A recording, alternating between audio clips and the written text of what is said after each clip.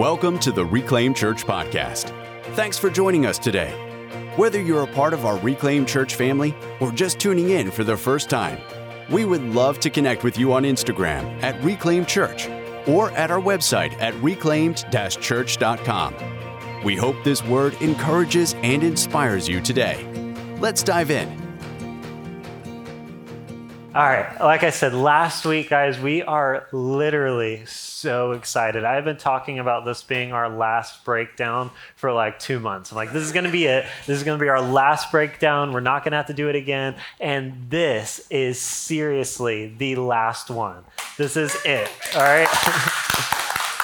Can you imagine? We're going to finish church and we're just going to talk to people and hang out and like tie the trash up and throw it out. Like that is it. All right. We don't have to break down the sound, the stage, the stairs, none of it. All right. We never break down the stairs, but I'm glad. So last week, really excited. What an honor and a privilege. I know we've all grown so much over the last 2 years. I mean, to even look back and think how far God can take you and how much he can grow you and mature you is absolutely mind-blowing. You know, what God can do if you actually give him the opportunity. So this morning, our last message here, we're going to read a passage out of Hebrews, and then I'm going to give you our topic, our title, and kind of the topic of discussion. We're really kind of continuing from last week. If you were here last week, you know that our Mother's Day message was on sin, the topic of sin, all right? It was not, wasn't condemning. It was very uplifting and exciting, so much so that if you did not listen to it, guys, if you weren't here, it'll be up on the podcast probably early this week. Please listen to it because we talked a lot about kind of what we believe our identity is as believers. And if you're part of Reclaim Church, I really want you to listen to it. That way, we want to make sure that our identity is coming from Scripture and not from culture. All right. So if you missed it, make sure you go check it out on the podcast. Should be up at the very beginning of the week, maybe Monday or Tuesday. And just check it out. So we're going to continue a little bit from last week and kind of bridge off a bit. But we're going to start in Hebrews chapter 5, verse 11.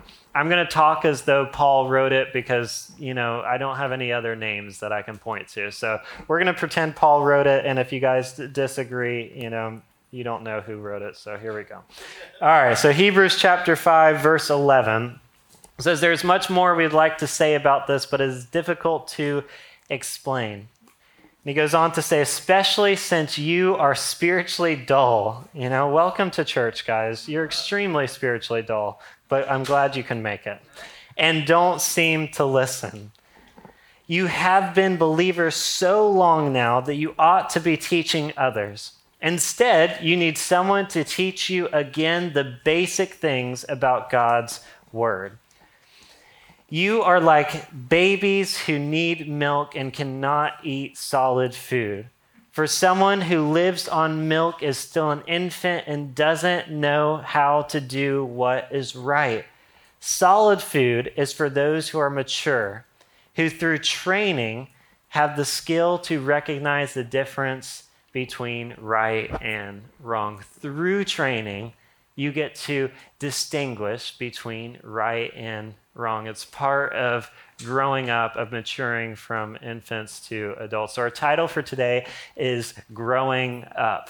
All right, growing up. Now, I really want a lot of things to grow up in my life because I am so tired of feeding bottles. I have fed about 4 bottles this morning and I'm exhausted, all right? My overweight son's still eating plenty of them, and now we have not 1, but 2 calves that need constant attention and many, many bottles, and their bottles are like this big and very expensive, all right? So they're really starting to wear me out, and I cannot wait for them to grow up. Because the interesting thing about infants, you guys probably know this, whether it's a calf or a child, if you do not feed them, they don't live. They're completely dependent on you feeding them the milk. And it's through that milk that they end up maturing. So I really want us to wrap our heads around the idea, I forget who said it, but wisdom is not a product of age, but a lifelong pursuit of it. all right? Wisdom is not a product of age, but of lifelong pursuit of it. You see, it's very easy to come into church and to quote unquote be a Christian for 1 year, 2 years, 5, a decade, and yet there's no true growth that's actually happening. If we're not careful, we can come to church to get fed, and then we can go home and live as babies because we're not being fed. Because again, remember, only 8%, this is crazy, only 8% of people read the Bible for themselves. So that means your understanding of who God is doesn't come from God himself, but comes from the people around you. And that's why I want to make sure, I want to keep drilling it in your minds that it is so important that you don't listen to me, but you listen to this book. All right, because I can tell you who I believe God to be based off of what I've read, but you need to make sure that you are seeing God for who he truly is, not just based off of someone else's interpretation of him.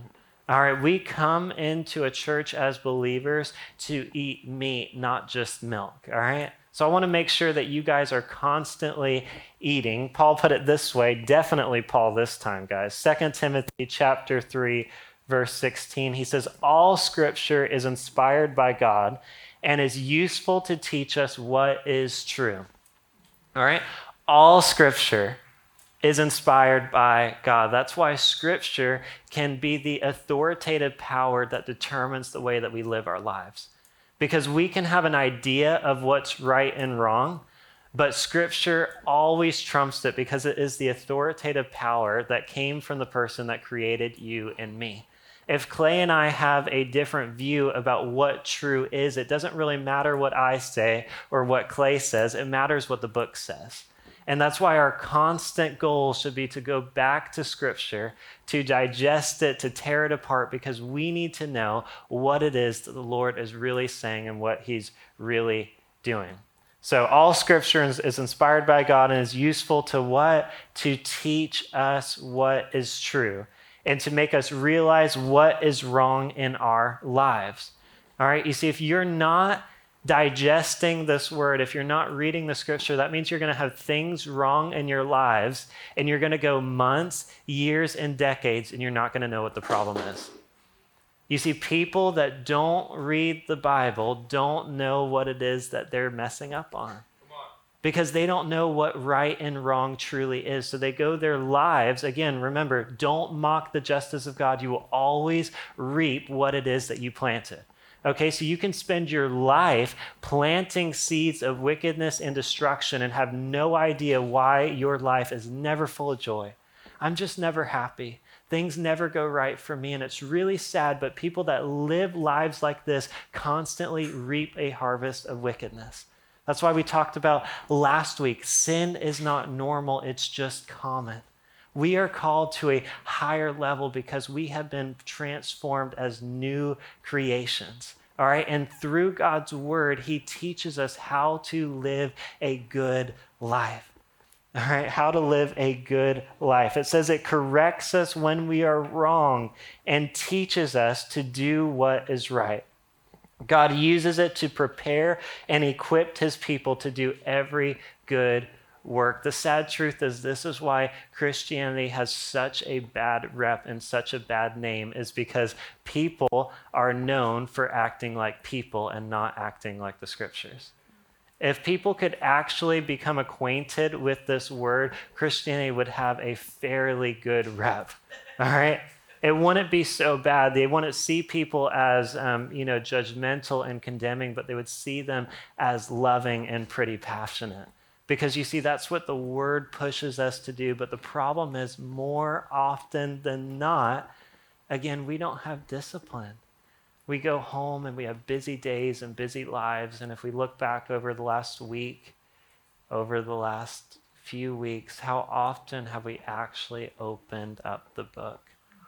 Are you in the 8%? Or are you in the vast majority of people that just treat church as a social gathering and never actually are changed by what the word says? Because you can spend your life not knowing what is right or what is wrong because you're not actually reading. People claim to know God or talk about how God would respond or react in certain situations. But if it's contrary to his word, they are completely mistaken. All right, so again, let's wrap our head around this. It's really common for people to get into debates about how what would Jesus do if he was here? How would he handle this situation? How would he talk to that person? And many of us have these opinions of who God is. And if we're not careful, the opinions of who God is are not formed by what God said, but by what we have determined to be right or wrong. All right, are you following me? So if you do not form your opinions of God based off of what God says, then it's just going to come by what you believe to be right or wrong. And we have seen this a lot as the world is starting to make their own definitions of right and wrong.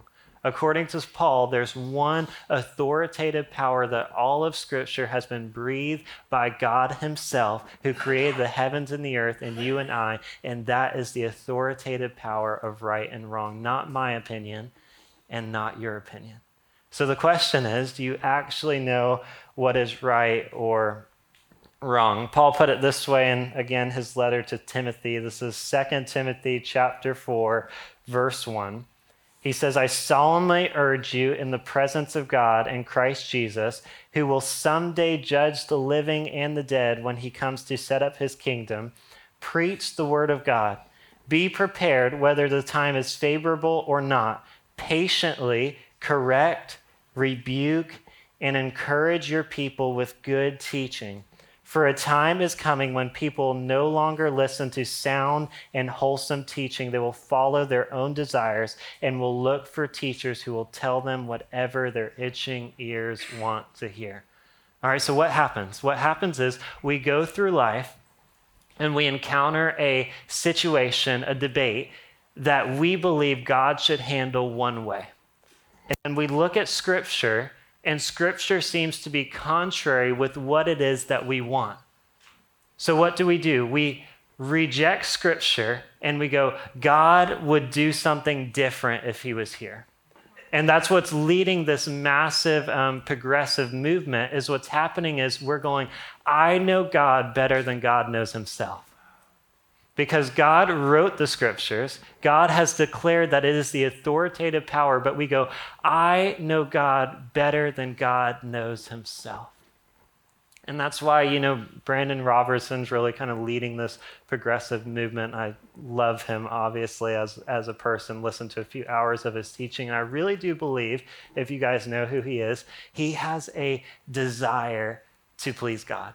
I really do. But you see, the thing is, what he believes to be right and wrong is contrary to Scripture. If you've read some of his stuff or listened, he's like TikTok famous. He claims that Jesus has sinned, that he's fallen short before, that he's had to repent and change. And, he teaches all of these different doctrines, and that's really kind of what's leading this progressive movement. But what's happened is there's been situations and areas in his life where he's gone, this is what I want, but Scripture is contrary, so I have to change what it is that God said. And if you're not careful, if you're not reading the Bible for yourself, you are going to go and follow teachers that are going to tell you what you want to hear.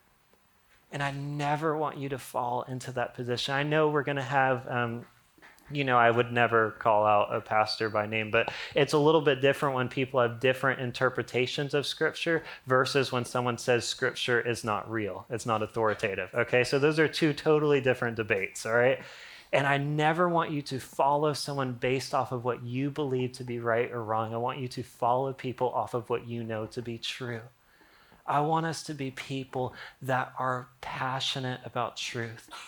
Because that's who the Father is. He is truth. And by claiming that there are multiple truths, you are denying the Father himself. There is one truth, and it is revealed through this book.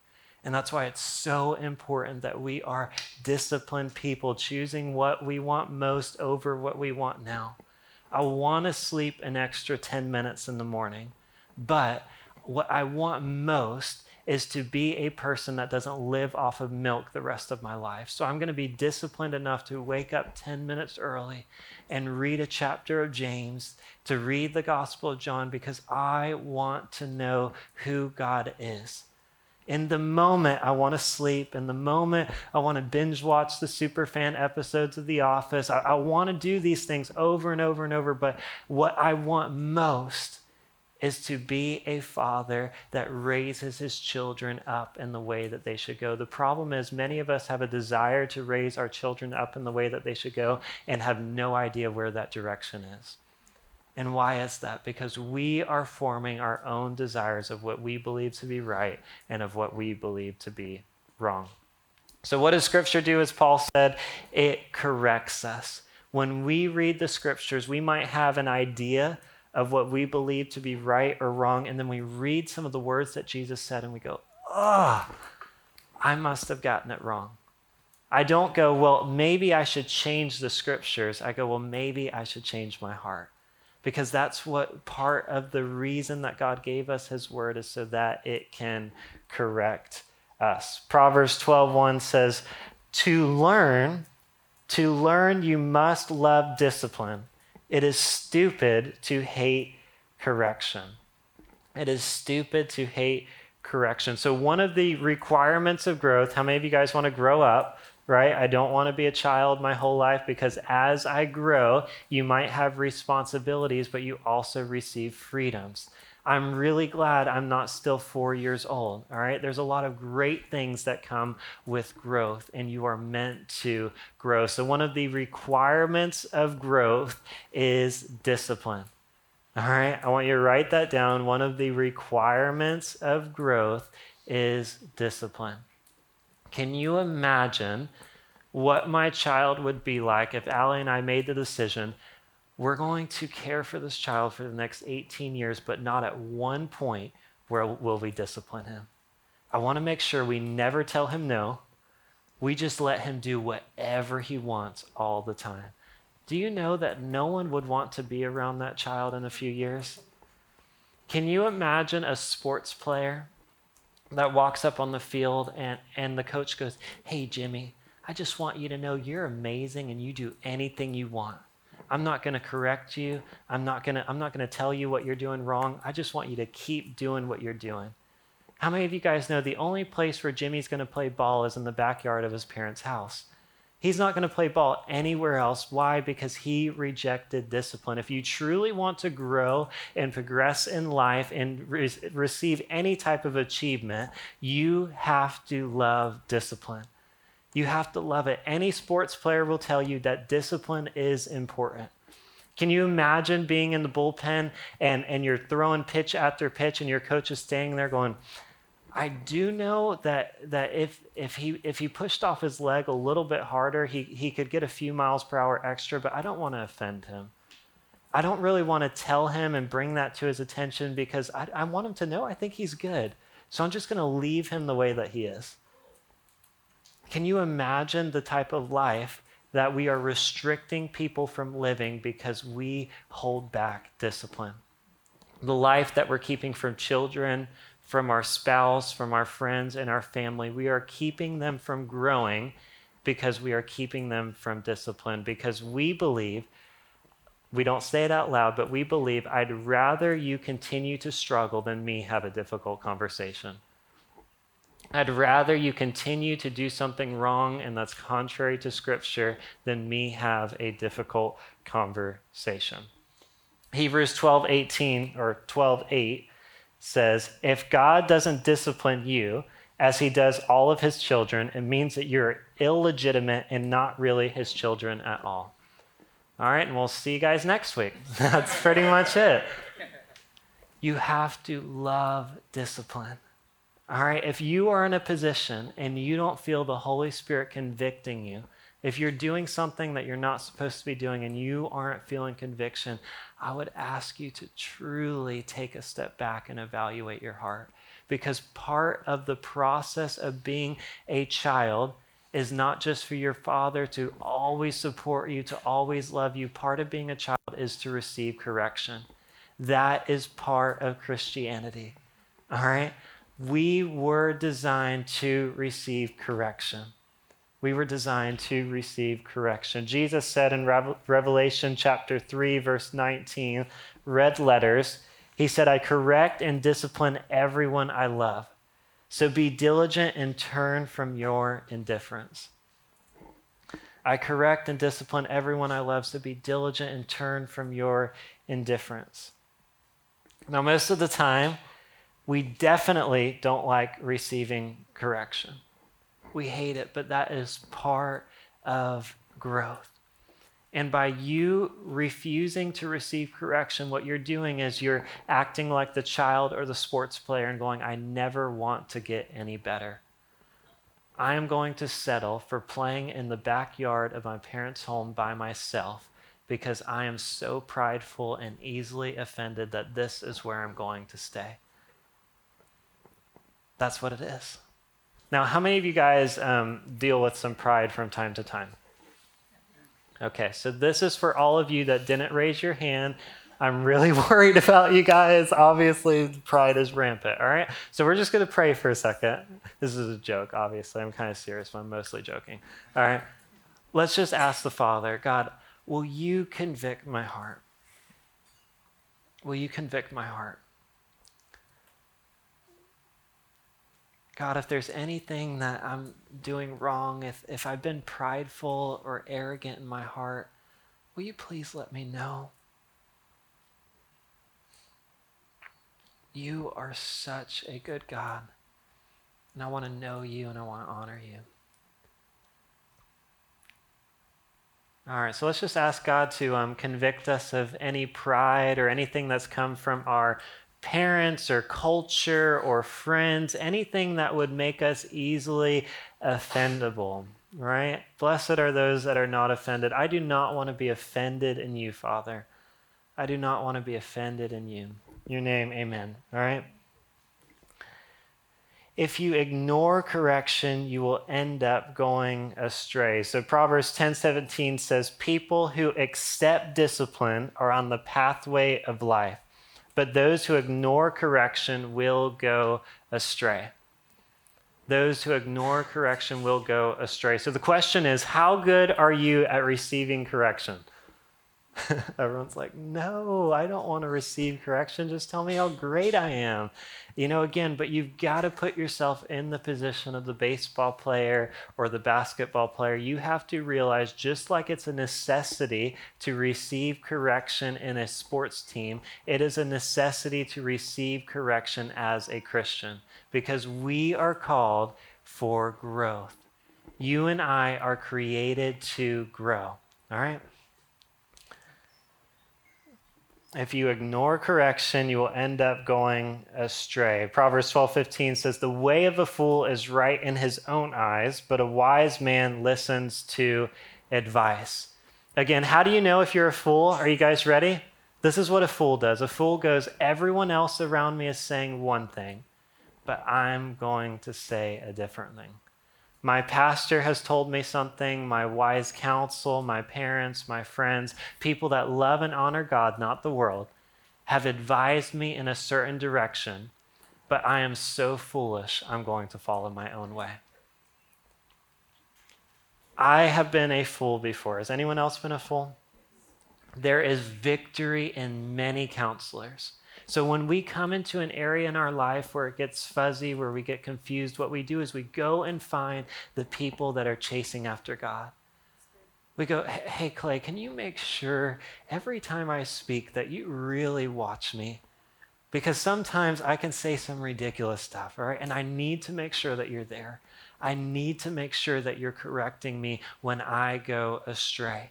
Because I might take 1 or 2 steps off the path, but I never want to continue going astray. And some of us have spent the last 10 years of our lives off of the pathway of life, not because we don't love God, not because we don't have good desires to please Him, but because we don't listen to correction.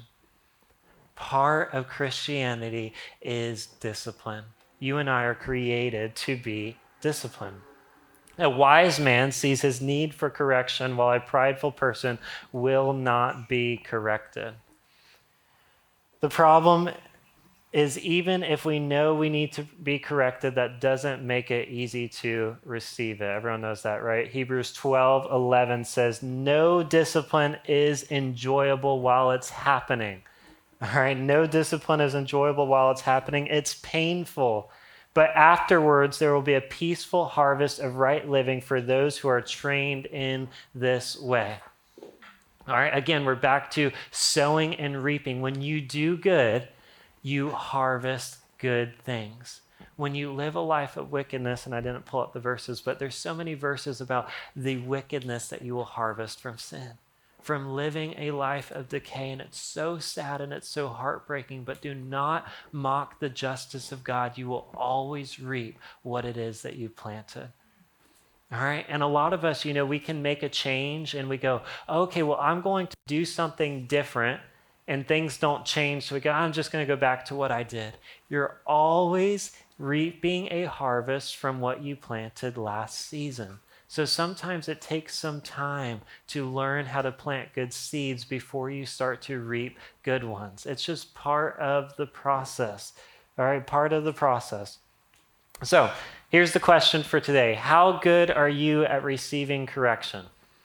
All right, I really want you to evaluate yourself. Be honest. How good am I at receiving correction? Anytime someone brings up an issue, do they get well, that's not really my fault. Did you hear what they said to me? I don't know if that's really what I did. Do you have all of the facts? Or whatever reason you have to push off responsibility from yourself, that is what we call pride. All right, and if you guys have pride, again, just welcome to the club. But the goal is not to live in it, but to move not from sin to sin, but from glory to glory. So we're all struggling with some aspect of pride, but the goal is to move forward. And the way to battle pride is with humility.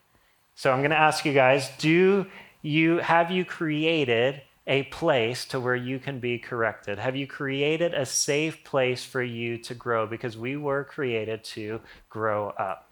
All right, so I just want you to evaluate your life. Again, we've read countless scriptures already. We got like another 15 to go. I'm really going to drill this principle into your heads that we were created to be disciplined. All right, have you created a place for you to be corrected? Okay, because unwarranted advice is always criticism. So have you created a place for you to be corrected? What does that look like? That looks like me going up to Douglas and going, Douglas, sometimes there's things on my face that I can't see. When you notice it, will you please fix it? Will you please tell me and bring it to my attention so that I can fix my mic? Because there's times that I'm not looking in a mirror, that I have all the right intentions to be heard from my mic, but there's times that I can't tell that it slipped to the back of my neck. And the goal of having good and honorable friends, God-fearing people, is that they bring things to your attention that you can't see yourself. All right, unwarranted advice is always criticism, but we invite people into our circle. Why? Because we want to grow up. If you haven't invited people into your circle, chances are you're not going to grow up, because time after time, God reveals that he uses people to correct you. We have this saying sometimes where people go, well, if it's wrong, God will just tell me. If it's wrong, God will just tell me. And it comes to that age-old story where there's a man and the waters start to rise, there's a flood happening, and a truck drives by and he goes, hey, I'm here to save you. And he's like, oh, no, you don't need to save me. God's on his way. And eventually a boat comes by and the waters are even higher. And he goes, hey, I'm here to save you. And he goes, no, don't worry about me. God's got me. And eventually he ends up on the top of his roof and a helicopter passes by and says, I'm here to save you. Grab onto the rope. And the man goes, no, God's going to save me. As the story goes, and you guys probably know it, he ends up drowning, and the story says that he's face to face with God, and he goes, why didn't you recognize me? Why didn't you save me? And God goes, well, I sent 3 people after you. What else do you want me to do? And we have this desire, I just want to honor God. Will you convict my heart? And then you're on the way home, and your wife goes, hey, you sounded a little arrogant when you were talking to so-and-so. And you're like, are you kidding me? I would never do that. That was not my intentions at all. And if they took it like that, then they're just completely in the wrong. And we do the same exact thing that the man did on the roof. You see, God is wanting to correct you because he loves you, and he uses the people around you to do it. He uses your wife and your husband and your close friends, but the important thing is you have to invite people into your circle. I can't tell you guys, I mean, you might think I have a big mouth now and say things that I probably shouldn't, but you should have seen me a few years ago, all right? It was way worse.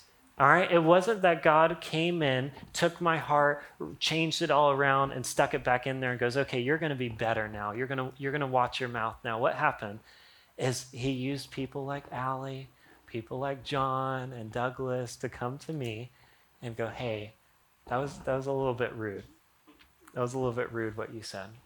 I know I've told this story a bunch of times, but just in case you missed it, when we first started this, it used to be an every week thing. Now it's pretty rare, but every week we'd pretty much get in the car and Allie would kind of tell me the, ridiculous things that I had said. And over, I would respond out of pride and arrogance. And I would go, there's nothing wrong with what I said. I think you're just easily offended.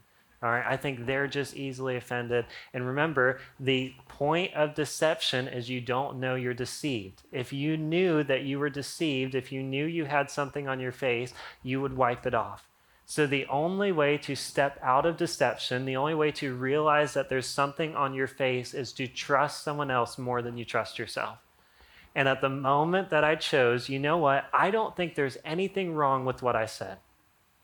But I am going to choose to trust Allie more than I trust myself. I kid you not. The reason why I keep telling this story is because it was such a real moment for me.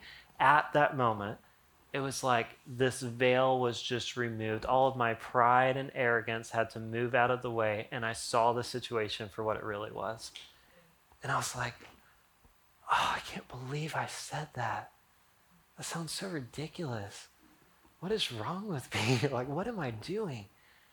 And at that moment, get this, I moved from, not constantly, but in that moment, I moved from a fool to a person that embraced wisdom. Why? Because I learned to love discipline. Because when you see how important discipline is, you will love it. You'll go, please, if you ever see me say something, if you ever see me trip, if you ever see me mess up, please tell me, because I don't want to live a life like that. I don't want to hurt the people that I love.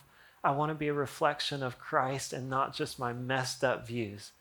And the way that we do that is to have people around us that correct us, that guide us. And this is the kind of messed up thing, is if you are living a life with no one in your circle, chances are you're probably stepping off the path. Chances are you're probably dealing with a lot of baggage. You probably have a whole lot of junk on your face, and you think everything's good because I have the best of intentions. But when everyone's around you, all they see is the junk on your face. And I don't want you to live a life with stuff all over your face. I want you to live a life that honors God. I want you to move from an infant to an adult. I want you to learn how to grow up. So, all right, so this is the challenge. If you don't already have people, I want you to find people that love and honor God. All right, don't go to your friend that says things that he shouldn't all the time and go, hey, can you let me know when I say something I shouldn't? That's not the person that you talk to. You go to the person that does it well, that loves well, that honors well, that practices humility, and you go, will you please let me know when I say something I shouldn't?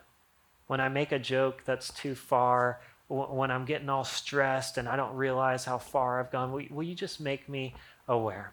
All right, so that's your challenge for this week, because I don't know about you, but I'm guessing that you want to be a wise man. You want to be a wise woman. So part of growth is to love discipline. So I want you to find somebody, whether it's your spouse, that should be a given, obviously, but I want you to find a friend, a coworker, someone that sees you often, and I want you to have a conversation with them. Will you tell me if I say something I shouldn't, if I go too far, if I have something on my face? All right. We will never be confronted about our issues or problems if we don't open up a door for wise counsel in our lives. Proverbs 19:20 says, get all the advice and instruction you can so you will be wise the rest of your life. This is your chance to be wise the rest of your life. You don't just get to ask God and he comes down and he opens your head like a lid and sprinkles some wisdom in there. All right? Wisdom doesn't just come with age, it comes with the pursuit of it. All right? You have to pursue wisdom in order to receive it. All right? We are meant to grow from glory to glory. Ephesians 5:21 says, submit to one another out of reverence for Christ. So that means when the person corrects you, are you ready? It's super hard. I'm going to tell you right now, it's so hard. You bite your tongue with everything you can and you don't play the victim.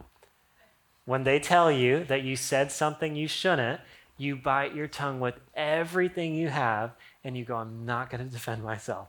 I'm not going to defend myself. And you look at them and you go, thank you for talking to me. Why? Because I value wisdom more than I value being right. There are so many people in this world that only value being right, and they spend their lives acting like a fool. I don't know about you, but I want to not just be right, I want to be wise. So that means that I have to receive correction, which means I have to invite people into my circle. All right, so how should we correct others, right? Because again, this is twofold. We have to receive correction, but get this, we have to give correction. But unwarranted advice is always criticism, so we're advising people that have asked us into their life. So how do we do it? Galatians 6 tells us how. Dear brothers and sisters, if another believer is overcome by sin, you who are godly should not say anything and just continue to love and support them. Oh, wait, I'm sorry. That's what culture told me. All right, let's try that again. Dear brothers and sisters, if another believer is overcome by sin, you who are godly should gently and humbly help that person back onto the right path. So often we read that passage and go, you know what? I would rather not get into an uncomfortable conversation, and I'd rather leave Douglas with something on his face.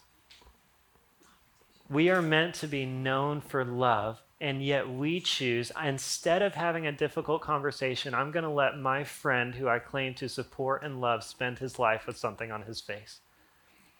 That is so messed up. That is so messed up. It's so hurtful. And what you're doing is that is truly pride, arrogance. You're choosing yourself over someone else and going, you know what? I don't want to have a conversation with them. I'd rather leave them with this junk on their face the rest of their lives. All right? Again, Scripture tells us you who are godly, so if you are a godly person, this is how you're going to handle yourself. You should gently and humbly help that person back onto the right path, and be careful not to fall into the same temptation yourself. Share each other's burden, and this way obey the law of Christ. This is Christ's law. Okay, so again, gently. So what does that mean? Is there a better way I can say this? Is there a better way I can say this humbly? How can I make sure this doesn't bring any shame? All right, so when something comes up and we go, Douglas, I'm using you like an example the whole time. I know you're good. All right, Douglas has got something on his face. I got to bring this up to him. It doesn't mean I walk up in a group of people because that's screwed up, all right? We wait until we're alone and we go, hey, Douglas, I love you. I respect you. And we go, how can I do this gently and humbly?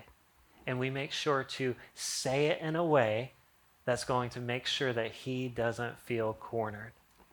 We give him a way to feel uplifted and not shamed, all right? Because we're not here to shame anybody or condemn anybody. We are here to help people grow. We do it gently and humbly.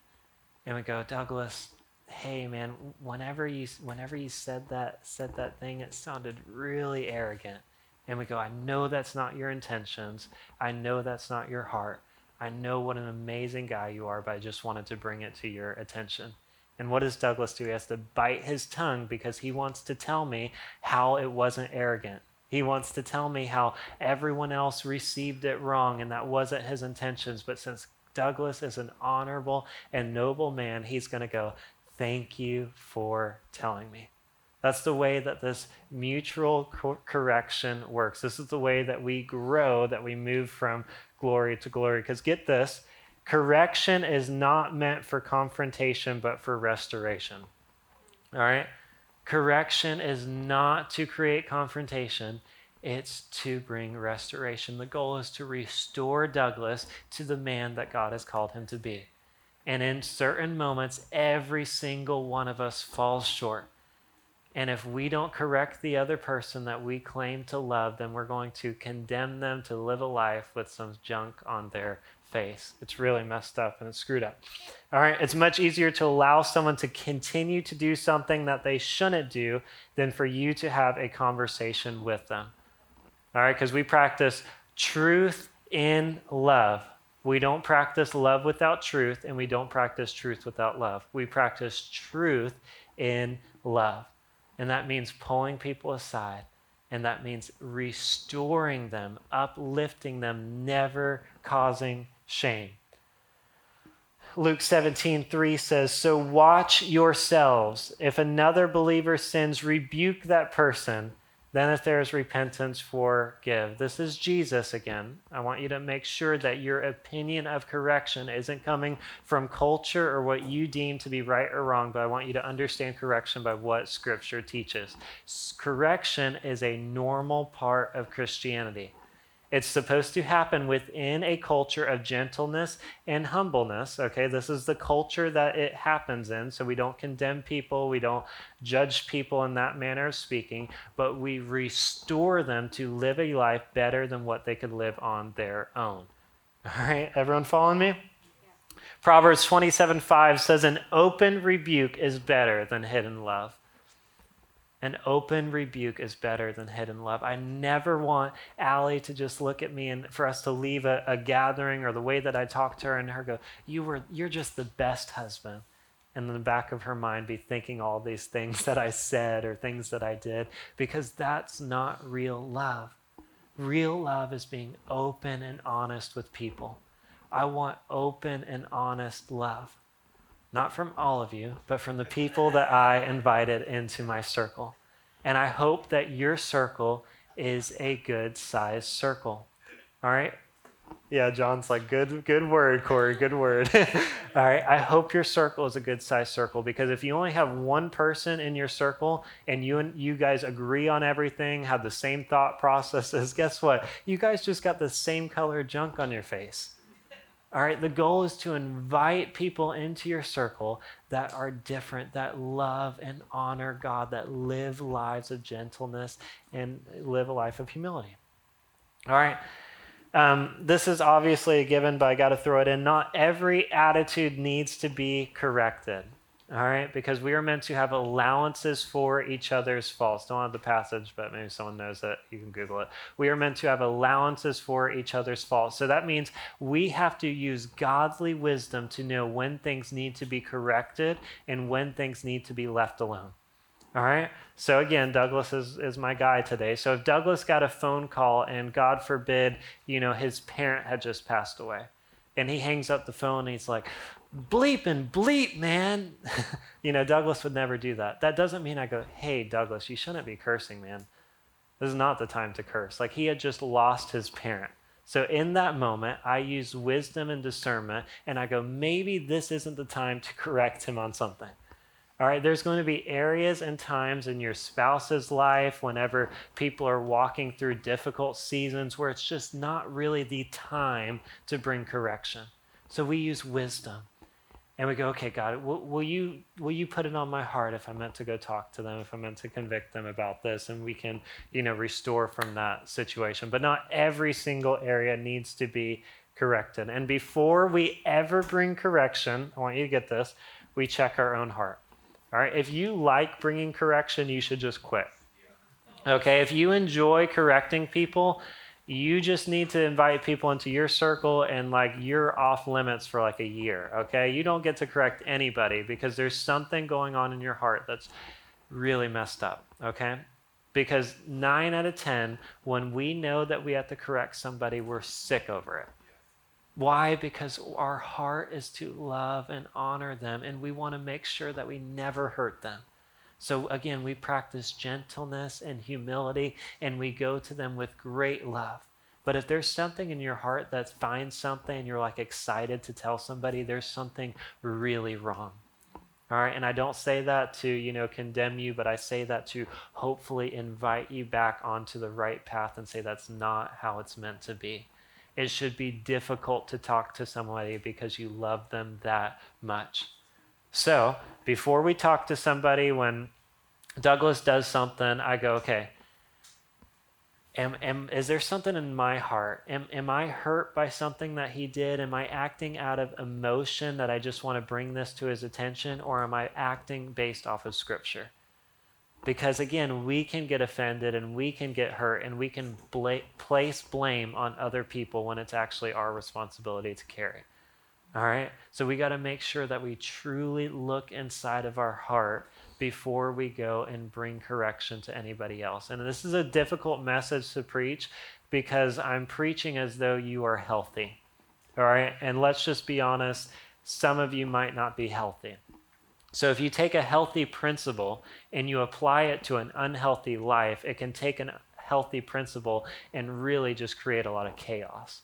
So again, gentleness and humility is the way that we correct people, not because we want to correct them, but because we want to restore them. We want to restore them. That is the goal. All right. Last principle, and then we're going to be done, and I want you guys to write this on your foreheads, okay? This is for Christianity. This is for business owners. This is for coworkers, your family, everyone, okay? We always correct in private, and we praise in public. We always correct in private and we praise in public. We never, never, never, never, never bring correction with someone else around. Because what that does is it doesn't bring restoration, it brings shame. We never correct a coworker. We never correct an employee around other employees. We correct them in private. All right, and what you're going to do is you're going to create a culture of chaos, of hurt, of brokenness, of bitterness, and it is not going to be a work environment. It is not going to be a church that anyone wants to be a part of. We only correct in private. And when we invite them into this private situation, that sounds a little bit awkward, but when we find a good situation, we go and talk to them, we do it with gentleness and with humility, not because we want to talk to them, but because we want them to be restored. We don't want them to live with anything on their face. All right? And we praise in public. Why? Because we want to build people up. All right? And it feels really good to build people up around others because that's when you know that it's authentic. So husbands and wives, this is a good practice, right? Don't just tell your wife that she's amazing alone, but talk about her great characteristics around other people, all right? This is a key principle for business owners, people that are working in organizations. You always praise in public. Why? Because what you praise in public will be continued. All right? If you ignore it, it will be ignored. If you continue to focus on it and praise it, it will be repeated. There's a good quote somewhere, but I can't remember it. All right, you guys feel good about that? Did I read enough scripture? Did I drive in the point? This is not my opinion. This is Scripture's opinion, right? And remember what Paul said. If I can quote it off my head, I probably can't, but something along the lines of, we are not meant, this is what we talked about last week, we are not meant to judge the world, but it certainly is your responsibility to judge those inside the church who are sinning. It is your responsibility. You do not practice love without truth. Love goes, well, I just want to embrace them, allow them to do what they want. That might be your misguided view of love, but love is practiced inside of truth, and we push people towards restoration. All right, our views are not built off of culture, but built off of Scripture. All right, so again, I'm going to challenge you this week. These are your challenges. Write them down, put them on your phone, whatever you have to. If you want to be a wise man or a wise woman, you have to invite people into your circle.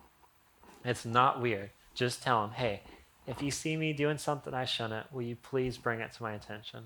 If you notice anything on my face, will you please bring it to my attention?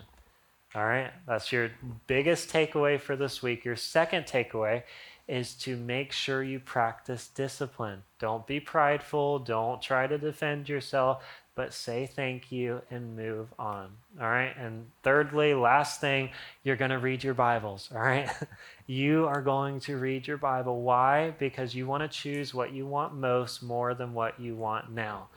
Pick a book. James is a super easy one, super straightforward, requires no context, no understanding of Greek. It is super easy, all right? Read the book of James, read chapter 1, and when you get to tomorrow and you don't remember what you read, read chapter 1 again.